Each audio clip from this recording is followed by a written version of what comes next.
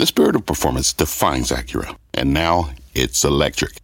Introducing the all-electric ZDX, Acura's most powerful SUV yet.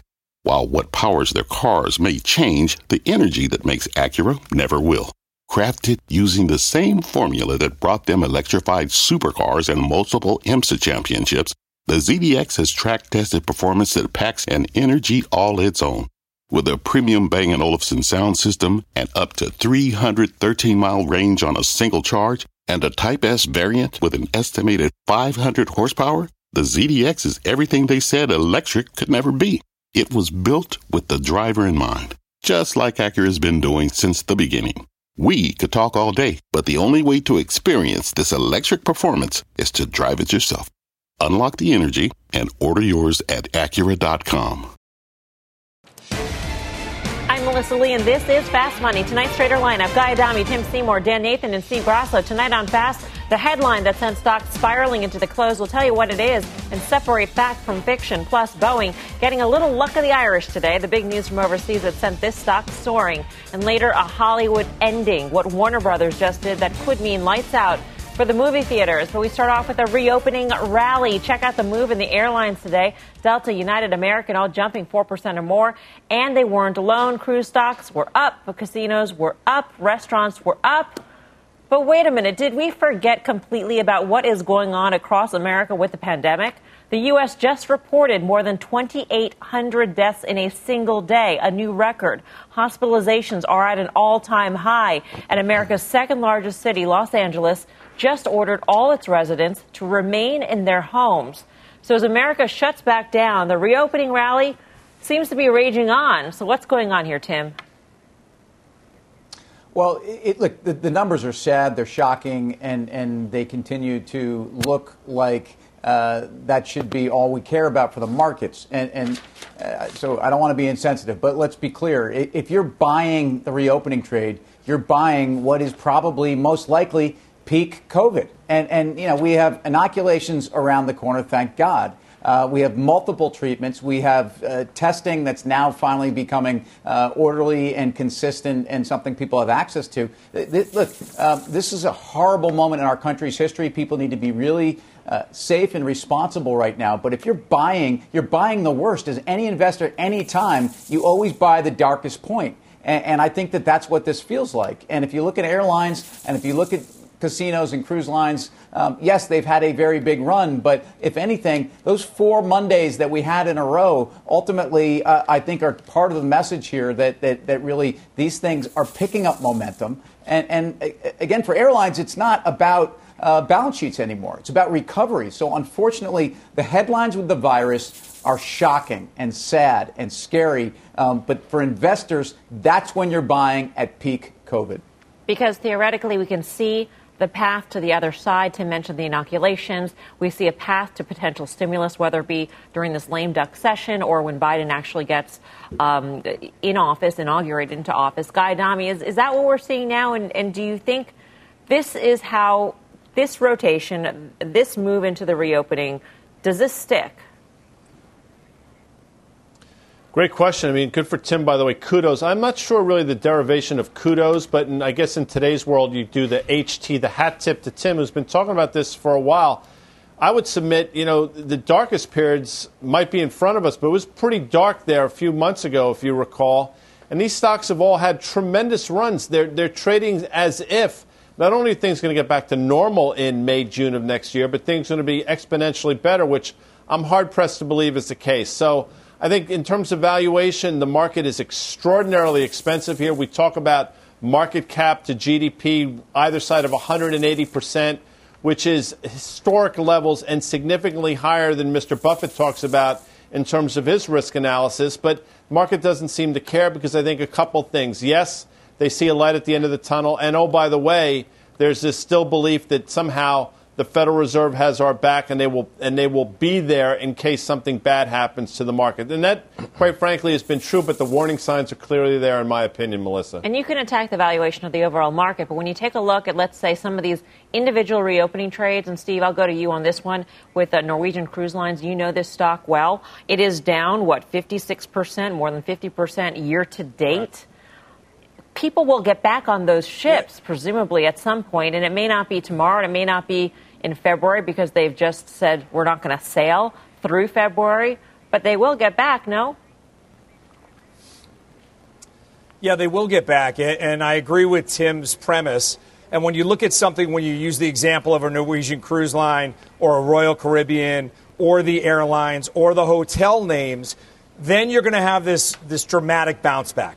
But when you look at the overall market, it's a different story. How much has already been pulled forward? So I think that's the question you have to ask.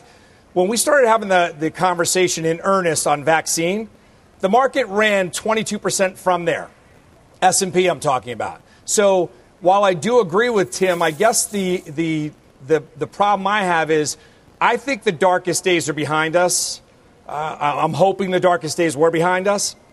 But how much of this is really when the rubber hits the road is going to really come through when the economic recovery really happens. So I think the market is due for a pullback. I don't think you're buying the darkest days right now. Market overextended, but I do agree. Airlines, hotels, cruise lines, definitely worth a kick in the tires and to buy those. Before we get to Dan, though, Steve, a quick point of clarification. When you say the darkest days are behind us, do you mean in terms of the economy, in terms of the stock market, in terms of the COVID numbers? What is the darkest days? Because all those three things are not linked. I understand. And they are linked when you look at the market. The market is rallying at all-time highs. The look-through was the Fed watching our backs. Then it was the vaccine coming through. So I think the darkest days of not having a vaccine or not having any hope, those days are behind us. But I think the market has really pulled forward a lot of that end of the anxiety or beginning of the hopefulness that the economy will actually restart once again. So I think the market actually got ahead of where we are currently, but I do hope that the darkest days as far as the virus are behind us. Dan, you've got your holiday cheer on, I can tell. You've got the tree up going into December, the end of December. Two trees. Two trees. Wow. We got a lot Christmas of cheer tree, and we got a household. And we got a Hanukkah bush there too. Well, here's the deal. Listen, I agree with everything that these guys have said. I just say the stuff that's rallied really hard. We know the Russell 2000 small caps are up 22% in what feels like a straight line in a month. We know that a lot of the hospitality and leisure and retail, bricks and mortar in particular, that were hard hit, and energy have gone straight up and massively outperformed. We were all expecting that at some point, obviously in financials too, at some point in this year, and we just got this cluster of vaccine news. So, you're getting all of that really positive sentiment about the potential for a fully reopened economy at some point in the second half of 2021, and you're going after the beta names, the names that that have massively underperformed, where you can get massive outperformance at this time. And what have we seen? We've seen the mega cap tech that did a lot of heavy lifting this year. We know the five names, the F-MAGA complex, that make up $7.5 trillion in market cap. They've gone sideways. They're all, except Google, down about 10% from their all-time highs made on September 2nd, never confirming the highs in the S&P 500. So listen, it's a good old-fashioned rotation going on. I suspect you're going to see some air come out of those names that have gone straight up at some point, because to Steve's point, we are extended. Sentiment seems overly positive here. We're about 16% from the 200-day moving average, which is down at 3150 in the S&P 500. So the idea that the stock market's just going to rally and close on the dead highs in 2020 after the year that we've had, it's not a great setup for 2021. So you'd almost rather see a retest of 3,600 and then a retest of 3,400, get a little ugly, and then you find the opportunity to build on a base and break out early next year. I get the points being made about valuation of the overall markets, but Tim, back to the specific reopening rally that we are seeing as COVID is getting just terrible, downright terrible in the United States. A lot of these stocks are still down double-digit percentages from where they were pre-pandemic. So there isn't, they might have rallied sharply, but they're nowhere near pre-pandemic levels. So within this complex, what are we pulling forward? We're not pulling forward anything in terms of returning back to normal, are we? I think you're getting both. And I think if you look at airlines, you have to be careful because Hunter K. Wolf did a pretty good analysis I was reading where he talked about that airlines have largely, if you look at the numbers now and the share prices, they're pricing at about 86% of pre-COVID EBITDA. And that's I'm not sure if that's where we're supposed to be, but you also have to compare within the ranks the relative value, and American has actually outperformed Delta while diluting their share base 38%. Meanwhile, Delta actually through some share buybacks and taking no treasury dilutive capital is actually seeing their share count come in a little bit. So just investors need to be careful here. But remember, yes, I'm not talking about the overall market. I'm talking about the reopening trade. Right. And the JETS ETF, as an example, we talk about this, it's up 45% in the last 24 days, which includes those successive Mondays of great news on vaccinations. I think you have to still pay attention to this trade. All right, speaking of that ETF, JETS, shares of Boeing getting a nice tailwind today as the company locks in a crucial order for a 737 MAX plane. Phil LeBeau's got the details. Phil. Melissa, they've been waiting a long time for news like this. This is a big order from Ryanair. How big? 75 737 MAXes. And this is really the first time in a year and a half that we've seen an order or even a commitment, an interest in this many MAX planes. Total commitment now from Ryanair will be 210 planes. They had previously placed an order for 135. These deliveries start early next year. And Boeing CEO believes this is the beginning of what they expect to see more often over the next several months.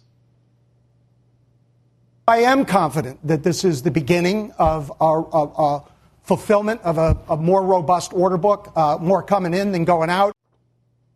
Those comments, one reason why shares of Boeing up almost 6% today.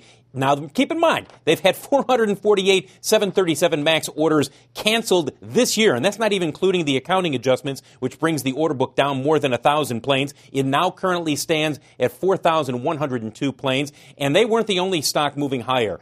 Ryanair also moved higher, and if you take a look at shares of Ryanair, unlike a lot of airlines, it's actually been performing fairly well over the last 6 months. Today at the press conference, CEO Michael O'Leary was asked point blank, hey, look, the MAX is a tarnished brand. Any idea about changing it, not calling it the MAX anymore? Here's what he had to say. Frankly, we don't care what you call it. We've never been overly sensitive as an airline. As long as you buy our cheap fares and fly our on-time flights, you can call us whatever you like. Michael O'Leary, as always, blunt about his thoughts when people are asking him questions like that. All of the airline stocks moving higher today. Also, we heard from United Airlines, Melissa. It will be receiving the first 737 MAX since they have been ungrounded, which the first certificate came from the FAA earlier this week. United will receive the first plane that is being delivered since the ungrounding. That is expected to happen next week. Phil, do we get a sense of how much of a discount there is for the planes that Ryanair will be buying? Well, Michael O'Leary was asked that question, and he said not as much as I would have liked. He goes, but then again, Dave Calhoun probably is giving me more of a discount than he would have liked. Generally speaking, most people, when I've talked with them today, have said, look, I wouldn't be surprised if it's anywhere between 30 and 40% off of the list price. And keep in mind, airplanes never sell for the list price. I think the list price on the 737 MAX but a 30 to 40% discount has got to be deeper than not paying. And it could be much normally. deeper than that. Michael O'Leary said it was not as much as some people were speculating. And I heard before this that a lot of people said, look, I wouldn't be surprised if it's 50% off. Whatever the price is, Dave Calhoun says, look, we can still do well selling these. And the important thing is you're starting to fill in the skyline in terms of the order book, which has just been riddled over the last year with cancellations and airlines saying, no, given COVID-19, given everything going on, we'll pass on taking the MAX. And remember, they were allowed to do that once it had been grounded for more than a year. It's quite a markup if they could still make money with a 30 to 40% discount, Phil. Thank you very much. You bet. Phil LeBeau. Guy, doesn't matter. Don't we need to know what the discounted price is in order to get people to buy this plane?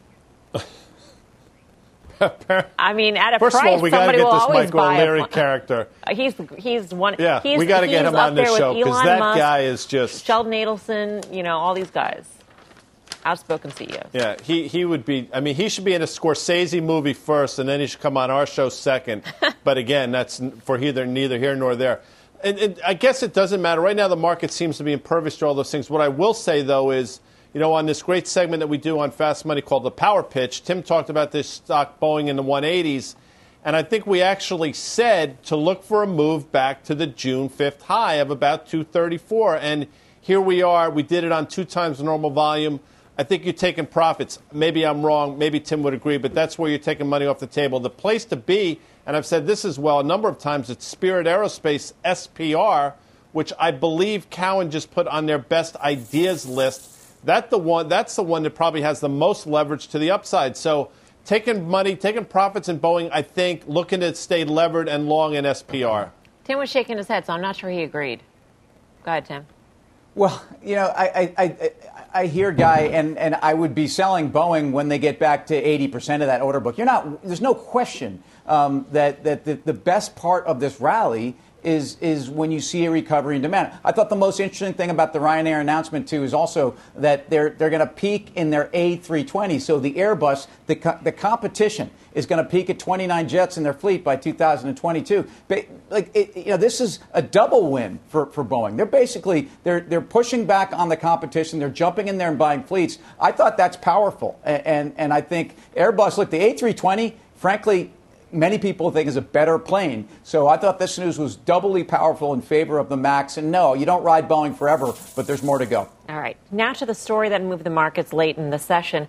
We got more details on the Pfizer COVID vaccine rollout. Let's get to Meg Terrell, who's got all the details. Meg. Hey, Melissa. Well, so this Wall Street Journal story crossed with a headline saying that Pfizer slashed its COVID-19 vaccine rollout target after facing supply chain obstacles. What the headline left out is that Pfizer had made that change in November. And so all of the numbers in terms of Pfizer's expectations for supply of its vaccine this year are the same as we've been talking about for the last month. So in September, they'd been guiding to 100 million doses being available of their vaccine in 2020 and 1.3 billion in 2021. In November, when they reported that 90% efficacy in the interim look at their phase 3 clinical trial, they also noted that now they're looking at 50 million doses available in 2020. So that was cut in half, but it wasn't cut in half today. It was cut in half at least a month ago. Now, Pfizer telling us today there are several factors that impacted the number of doses estimated to be available in 2020, including the fact that scaling up a vaccine at this pace is unprecedented, and the scale up of raw material supply, the supply chain, took longer than they expected. They also noted that their clinical trial outcome for the phase 3 was later than the initial projection, making them have to focus additional efforts on the clinical trial production. They told us, quote, modifications to our full-scale production lines in the U.S. and Europe are now complete, and finished doses are being made at a rapid pace. They say we are confident in our ability to supply at a pace of approximately 1.3 billion doses by the end of 2021. And I also confirmed the 50 million is still the projection for 2020. Additionally, I talked with Moncef Slaoui, the chief advisor to Operation Warp Speed, who told me, quote, there is no change to their commitments to the U.S. and I haven't been informed of any issues. So, Melissa, this really is sort of an explainer on a change that Pfizer made between September and November. As for all of the expectations we're expecting for Pfizer's supply right now, there is no change. Mel? All right. Thank you, Meg, for all that reporting. Meg Terrell, who's on top of this. Meg not only threw cold water on this story, but threw ice cubes, blocks of ice all over this. And yet we saw the stock move. We saw the markets move. It felt like algo's taking over on this negative headline. Dan, I don't know. What did you make of this? Well, here's the thing. There's headlines hitting the tape right now that Moderna is going to have between 100 and I think 125 million doses in Q1 of their vaccine. So it's all good news. You'd much rather have them under promise and over deliver. I'll just mention this when we talk about deliver and the logistics that are going into this vaccine being just kind of sent out all over the world, but specifically our country. We know that the government is doing it. We know the Army is doing it. I grew up in a household. My dad was a retired, lieutenant colonel in the Army. We had a saying in our household, close enough for government work. I think that, and that wasn't, being too glib in a way. The point is that we have the biggest challenges in front of us right now about distributing this vaccine here in the U.S., getting to herd immunity, and I would suspect it's going to take a lot longer than people think. I don't think it's going to be the sort of thing that we're still going to be talking about this a year from now, but I think if your expectation is that we're going to hit herd immunity at some time in Q2, I think that is probably a bit aggressive. Just to clarify on the Moderna headlines, they are reaffirming expectations of 20 million. So along the lines of Pfizer, this isn't necessarily new news. What was interesting, though, Steve, just quickly, is that Moderna shares did move up sharply on the back of that Pfizer headline, which now turns out to be nothing new. Yeah, they moved up about 5.5% off of that headline today. And what, to Dan's point, when you saw the market and you had mentioned algos, the market is extremely skittish on any vaccine news or any vaccine hurdle that they're not going to cross over. So the market has gotten, once again, ahead of itself. And I think look for any negative news, and you're going to get some involved in the transportation of this vaccine. And that's when you're going to get the opportunity. But you have to be fast in this marketplace to take advantage of those dips that we saw today. Maybe you're going to get an extended one going forward. All right, coming up, take your seats because class is in session. NYU's Dean of Valuation is here. He's got 3 stocks where valuations have gone wild. But first, we've got an earnings alert on DocuSign. Shares are shooting higher in the after hours as the company's conference call gets underway. We'll bring you the trade when Fast Money returns.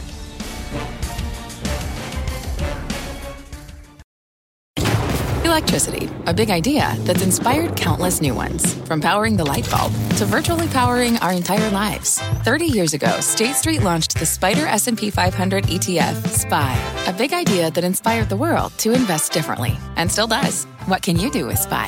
Before investing, consider the fund's investment objectives, risks, charges, and expenses. Visit ssga.com for a prospectus containing this and other information. Read it carefully before investing. SPY is subject to risks similar to those of stocks. All ETFs are subject to risk, including possible loss of principal. Alps Distributors, Inc. Distributor. Welcome back to Fast Money. We've got an earnings alert on DocuSign. Shares are sharply higher in the after-hour session, down a little bit from the after-hour session highs. The conference call is underway. Josh Lipton's got the details. Hey, Josh.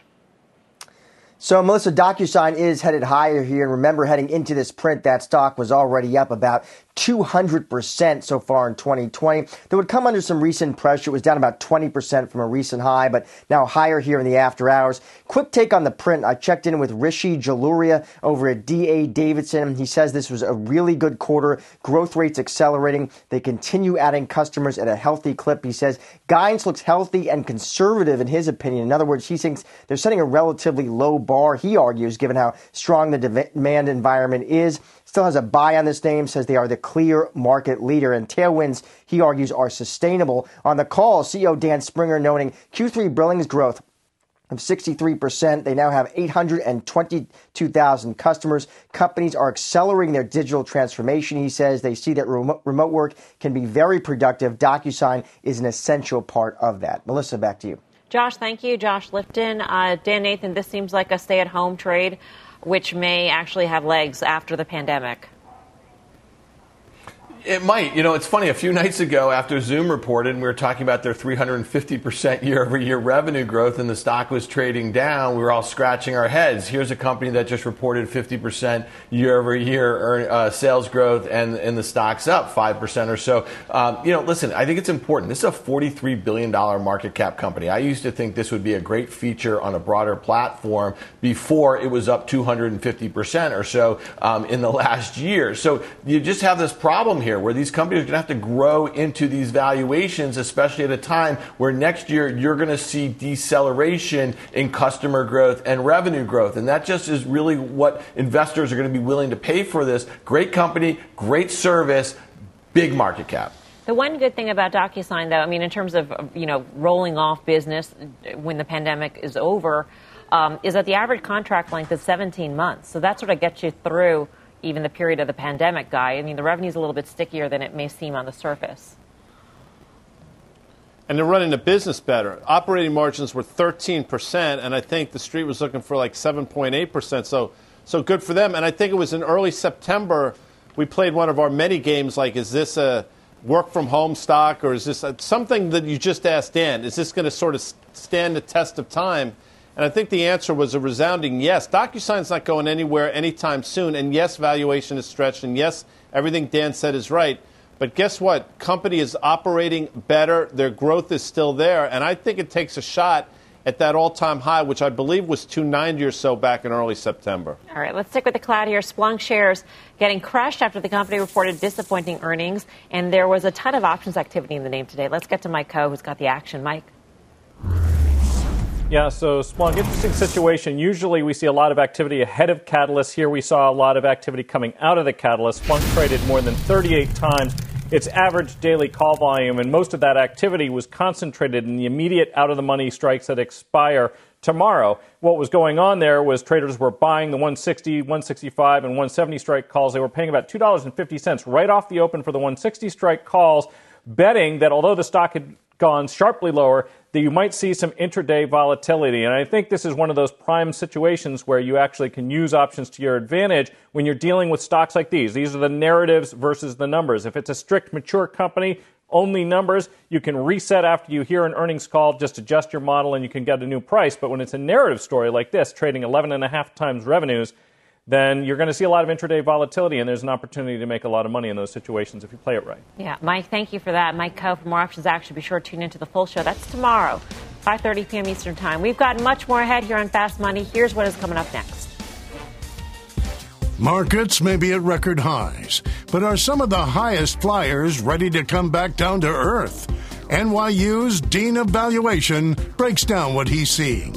Plus, the bold move by Warner Brothers that lowered the curtain on the stocks of theater chains today. All that and a lot more when Fast Money returns. Welcome to the Canva guided meditation for stress at work. Impending deadline? Generate Canva presentations in seconds. So fast. Brainstorm got too big? Ooh. Summarize with AI in a click. Writer's block? Release with Canva Magic Write. Magical. Stress less and save time at canva.com. Designed for work. CNBC has quick and easy to understand business news updates at the open, midday, and close every weekday. Markets, money, and more from Wall Street to Main Street. I'm CNBC's Jessica Ettinger. Follow and listen to CNBC Business News Updates wherever you get your podcasts. Welcome back to Fast Money. Another record day on Wall Street with the Nasdaq closing at a new all-time high. And our next guest says there are 3 high flyers in this record rally that could come crashing down. Class is in session with the Dean of Valuation, Aswath Damodaran, finance professor at NYU. Professor, always good to see you. Good to be back. Let's start off with Tesla. And before you actually dive into your valuation analysis, at what point did you think Tesla was not overvalued? I sort of want to get that out of the way. I sold it. I mean, given the stock split price, I sold it at 120, and you can see how much money I've left on the table. But at this point, I don't even try to value Tesla. I just try to reverse engineer from the market cap what has to happen for that stock price to be justified. And here's what I see. I see a company that's being priced to deliver more than $500 billion in revenues with margins like a software company. Now, there are some who believe that that can be pulled off. I'm skeptical. I mean, to me, that if they can pull it off, that is something that no company in history has ever done.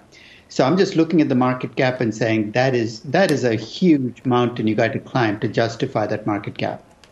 So when you said a software company, some might argue, bulls might argue that the software, the intellectual property component of this company is much greater than it being just a hardware company, an auto company. The miles driven for the autonomous driving aspect of the company should be valued much greater, and so maybe you can get to the valuation there. If you imputed a higher valuation for those parts of the business, can you get anywhere near where it's valued right now? See, I think there are pieces, and this is why I think Tesla, you can get to different valuations. There are pieces of the story. Each piece is justifiable, right? I mean, there is a part of Tesla that's software. For instance, a car goes with software, and they've talked about selling the software separately. The question is whether you can get margins that are 15, 20, 25%, which are software margins, with the revenues that a traditional automobile company has delivered, $500 billion. So I think it's combining the different pieces of the story that makes me uncomfortable because those pieces usually don't go together. I mean, think of Microsoft. 22% margins, but $130 billion in revenues. I mean, we're talking about Tesla having 4 times as much revenues and margins like Microsoft. That's going to be a tough hill to climb. Let's move on to Zoom, Professor, and I'm going to start off again with the same question. At what point did you think Zoom became overvalued? I think very early in the pandemic, Zoom and Peloton to me became the symbols of lazy investing. Lazy investing in the sense of, hey, I want to take advantage of the pandemic. Let me pick the companies that I think will benefit. And guess what people zoomed in on? What they were working on every day, Zoom and the fact that Peloton was benefiting. I think that they've benefited. Don't get me wrong. I love Zoom as a company. I think they've got the perfect platform for this virus. But at the same time, I think I think the market cap has run way ahead of what the company can actually deliver in terms of revenues, especially after we go back to work. I think some people will stay on Zoom. I think the story is still much bigger than it was before the virus hit. But I can't see it being big enough to justify the prices we're paying for this company. Dean Aswath, it's Tim. Thank you. What about the competitive landscape in that same space? I mean, that's got to be part of your argument here. It's extremely competitive. Exactly. And I think, and it's got big players with deep pockets, right? You got Cisco and you got Microsoft. Neither player is going away. So for me, that the problem for Zoom is even if the market for online meetings, teaching is much bigger, it's going to face a lot more competition going forward. And that's something that I don't think has been priced in right now. You mentioned Peloton. That's a third stock that you're saying could come crashing down. And I'm wondering if there's an argument that this is a company that could actually become a software player with bigger margins as opposed to a company that sells bikes and treadmills. And I think that's going to happen. It's going to become a subscription model-based company. I mean, when I originally valued Peloton in September of 2019, I valued it as a luxury fitness equipment company with a subscription business on the side. Today, I value Peloton as a subscription business with a fitness equipment business on the side. And I think that it is going to succeed at that. So when I say the value is too high, it's still going to be much higher than it was before the virus. I just don't think you can justify the prices that investors are paying for the company because that subscription business, I mean, right now they're charging $13 a month for the subscription. You pay $16 a month for Netflix. On a relative basis, that seems to be a pretty expensive subscription for a fitness app. And I think that's something you're going to start to see come under pressure as well once we stop staying at home and we start looking at options. Professor, it is always great to get your insight. Thank you very much. Aswath Damodaran of NYU. Peloton and Zoom, Guy, examples of lazy investing. Do you agree? You understand what he's saying there? Yeah, I mean, totally. I think he even backtracked a little bit on the lazy. But I understand what he's saying. Like, stay at home. What are people going to do? They're going to ride their bikes, going to do Zoom videos, buy the stock.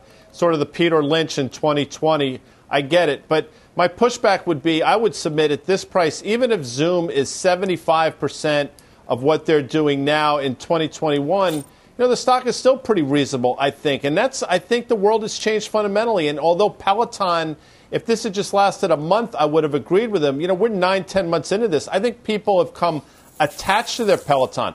I know I have, and I know you have. And I think if Kay Fine in 2009 were here, she'd say the same thing. People love their bikes. And again, I ride with certain people, and I'm steadfast in that. And I'm going to stay true to my Peloton roots, Melissa. You ride with people? Oh, you mean like the instructors, not... Do you ride with Karen? We don't ride together, that's for sure. The instructors. Got it. No, we don't ride we together. We do not ride together. The instructors. Grasso, just quickly, which is your pick? So when you look at the overvaluation, I think that Zoom is overvaluated. And if you look at it, people are going to get back to work. And then the people that don't go back to work, that are sitting home, they're probably going to Zoom a lot less because there's going to be people in the office space, and they're not going to be as relevant anymore. So Zoom and Peloton, just think about how much money wasn't spent on vacations and people bought the bike. It's an expensive bike. There's competition now. And I think once people start to take vacations, once people start to get out of their house and do other opportunities for them to spend their money, they're not going to buy the bike. Guy loves the bike. It's a great product. It's cult-like. Everyone loves the product. But I think you're going to wind up seeing sales actually decelerate in a significant fashion moving forward. All right. Speaking of valuations, take a look at some of the stocks hitting all-time highs today. Up next, we'll find out if the traders are buying in or cashing out on these record runs. But first, it is a headline straight out of a Mission Impossible, the latest target for hackers, what it is and what it says about the safety of our supply chain. The details when Fast Money returns.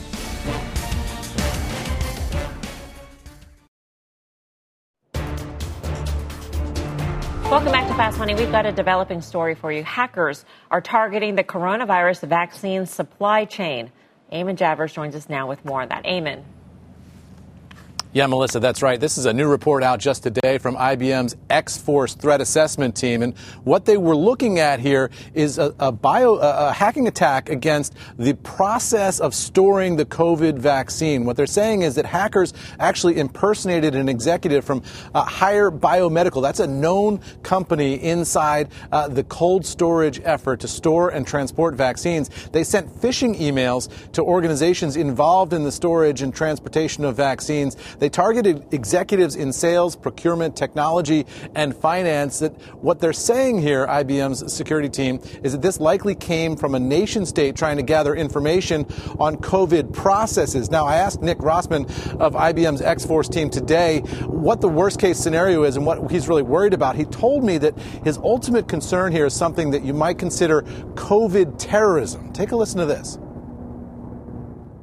They're trying to replicate the knowledge of the cold chain, how the refrigeration works, what sort of manufacturing is required, or potentially also to conduct a disruptive or destructive attack, preventing the refrigeration from occurring or somewhere in the life cycle, so that these vaccines spoil and the public perception and trust in the vaccine gets lost.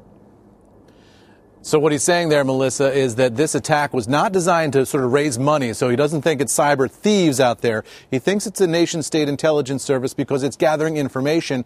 And what they might do with that information, he worries, is actually use it to disrupt the distribution of the vaccine worldwide, attacking that cold storage process in some way to discredit it and cause people to be worried that these vaccines aren't safe next year. The whole thing is alarming, but I think what is more alarming is that this sector, this industry, this is not the first time that vaccine makers have been targeted. I mean, over the summer, Eamon, weren't there hackers tied to China who were hacking into Moderna to try and get some information on the vaccine development there? Yep, exactly. And that effort to gather information, we've seen it each step of the way about how the vaccine was going to be made and now, in this case, about how it's going to be distributed. And the question is, how are these nation states using this information? Is this just them getting a jump on the research? Look, it's easier to steal R&D than it is to develop it yourself, right? So if you're a nation state that's panicking that you don't have the know-how intellectually to get this vaccine up and running or to get it out to people once you have it, then you can steal that from the West. And that seems to be what's happening here. It's very early, but that's the indication that we got from IBM today, Melissa. Eamon, thank you. Eamon Javers. So what a fascinating story here. And, of course, the big question is, even if we found out who did this, who was behind it, what nation state, what would the U.S. response be? Because historically there has been no response to this sort of attack. Dan, what do you make of the story? Interesting story. I mean, we talked about it on our call earlier. It's a couple movie plots here. We have Mission Impossible 2, and we also have The Saint with the cold storage here. I just have to bring that up. Listen, I think there's a lot of different ways. If you think about it, I don't know what the retaliation would be, but you do have a situation where there's no shortage of bad actors that could look to disrupt the logistics and the distribution of this thing. And it goes back to what we were talking about in the A block here. I mean, it is not a done deal that we are going to get 7.5 billion people inoculated from this virus over the next year. So there's just a lot of logistical complications here, and hackers just pose another threat here, obviously. Coming up, lights, camera disaster for the movie theater stocks. The big headline that sent these stocks tumbling. Grab your seat. We'll break down the trades next. But first, the all-time high club is getting pretty crowded. Is there more room to run in these names, or should you take the money and run? Stick around. We are playing a game. Yes, a game. Much more fast, too.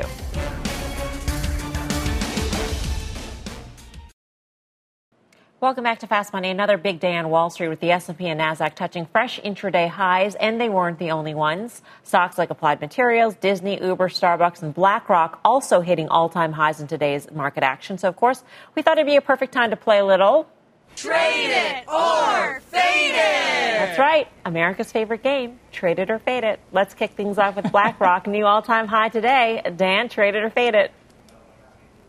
Yeah, I'm fading this one. I just don't buy a runaway breakout like this. We think the market is extended here. This is obviously a proxy in a lot of ways for the market here. I'm just not a buyer after this run. Steve, what do you say? Yeah, I still think this one is a trade it for me. It is a buy. They dictate the whole tone in the investment space. Through Mr. Fink, he kind of narrates the total sector, the total environment. So I think you follow the leader. This is the one that I would be still a buyer of. Let's go to Applied Materials, up 56% this year. We'll go back to Steve. Trade it or fade it? This one I have a tough time with. I would fade this one, but just specifically in the place where it operates in. The only caveat for me would be the exposure to any solar cells, because I think this is where they're going to really shine. And I think going forward under a Biden administration, they would still get a little bit of a tailwind there. But overall, I think it's a fade for me. I can understand why Steve would say that it's had a ridiculous run. And I know we've talked about AMAT for a while, but on valuation, it's still not ridiculously expensive. So although the stock has run considerably well above those prior all-time highs, I still think you can stay with AMAT. Oh, sorry, I was supposed to say trade it for. Trade it. Thank you. How many times have we played this game? Like 100,000 times? Anyway, go to Uber here, up more than 75% this year. Tim, trade it or fade it? Yeah, this is how we do this. We trade this one, Melissa, because we actually believe that Uber is starting to get its act together. But more importantly, some of the macro that's been helping this company, whether it's legal in California, whether it is the dynamic of reopening, this is a story that also has been dead money really since the IPO. I do think that they're starting to get credit for the more diversified business. At one point, this was an albatross for the company. Trade it. Yeah, hey, I'm fading this one here. I think you have a pullback maybe to the mid-40s. I know that's being a little bit cute. But we're trading here. I think you play for a longer-term breakout in the new year. But I much think Lyft right here probably has a little bit more upside, even though that one has ripped. It's still not at 52-week highs. Would you rather thrown in there? Guy, this is your chance to do it properly. Starbucks, up 18% this year. Do you trade it or fade it, Guy? I was just thinking as I was sitting here, during the holiday season, and it is now the holiday season, this game should be called Wrap It with a W, Wrap It or Scrap It. Just throwing that out there. Maybe the producers are listening. I don't know. But in the case of this game, I would trade it, and it all comes off that fourth quarter report on November 2nd, I believe, where they just crushed. Margins are improving. They're running the businesses better. You still have growth areas. Valuation a little stretched. That's been a concern. But the stock has been impervious to any bad news. Trade it, Melissa. Melissa, I'm going to wrap it. I think they don't fail at 100 this time. Starbucks is, I think, one of the great reopening stories, and I think they are a digital player now. Wrap it is very confusing because wrapping implies that you're giving it away, not keeping it. They're all confusing. Okay. Just thought it's a gift. It's a gift. It's a wrap the gift. Got it. We'll stick with trade or fade. Thank you. These stocks may be trading at all-time highs. Goldman Sachs is seeing some nice opportunity in the names lagging the broader market. Head to cnbc.com/pro to read more about the stocks the bank thinks present the best value. All right, coming up, the cinema stocks getting crushed today. Is it lights out for these names? Details next.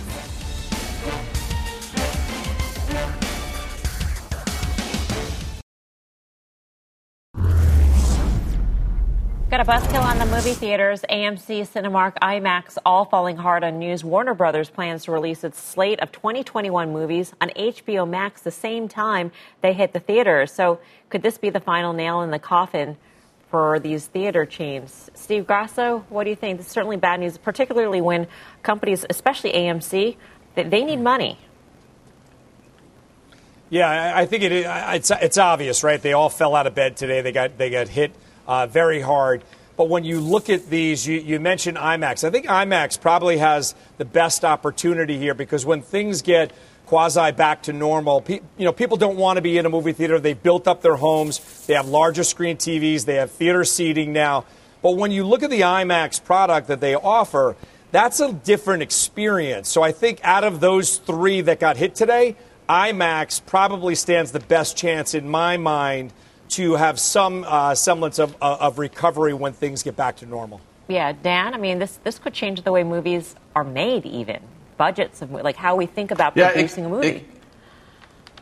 No doubt about it. I actually think Steve is 100% correct with the IMAX, and you might see AMC or the other ones kind of fall in line with the studios. They may just need to vertically integrate them. There's still going to be a movie-going experience. I love going to the movies. I know a lot of people do, but I'm also going to like to go and to my TiVo or whatever a guy likes to call it and tune up the application store and watch whatever I want to watch. So I think that was the acceleration of the trend that was already happening. I think he may still be on Betamax. Anyway, up next, we got your final trades.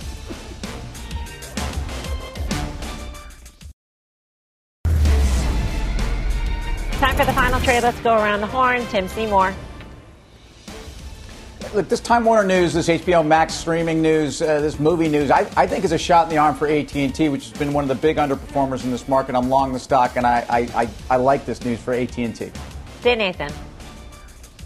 Yeah, Pfizer, 2 closes this week above that November 9th intraday high in Pfizer. I like it here going back to those highs over the next few months, up in the mid-40s. Steve Grasso. I've been excited about a bunch of stocks this year that have really rallied aggressively. Luminar is the next one, LAZR. I think this one is off to the races. Super excited. Guy Adami.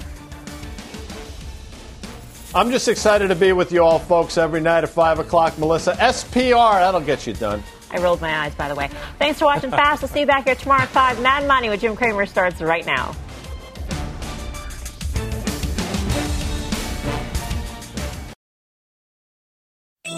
CNBC has quick and easy to understand business news updates at the open, midday, and close every weekday.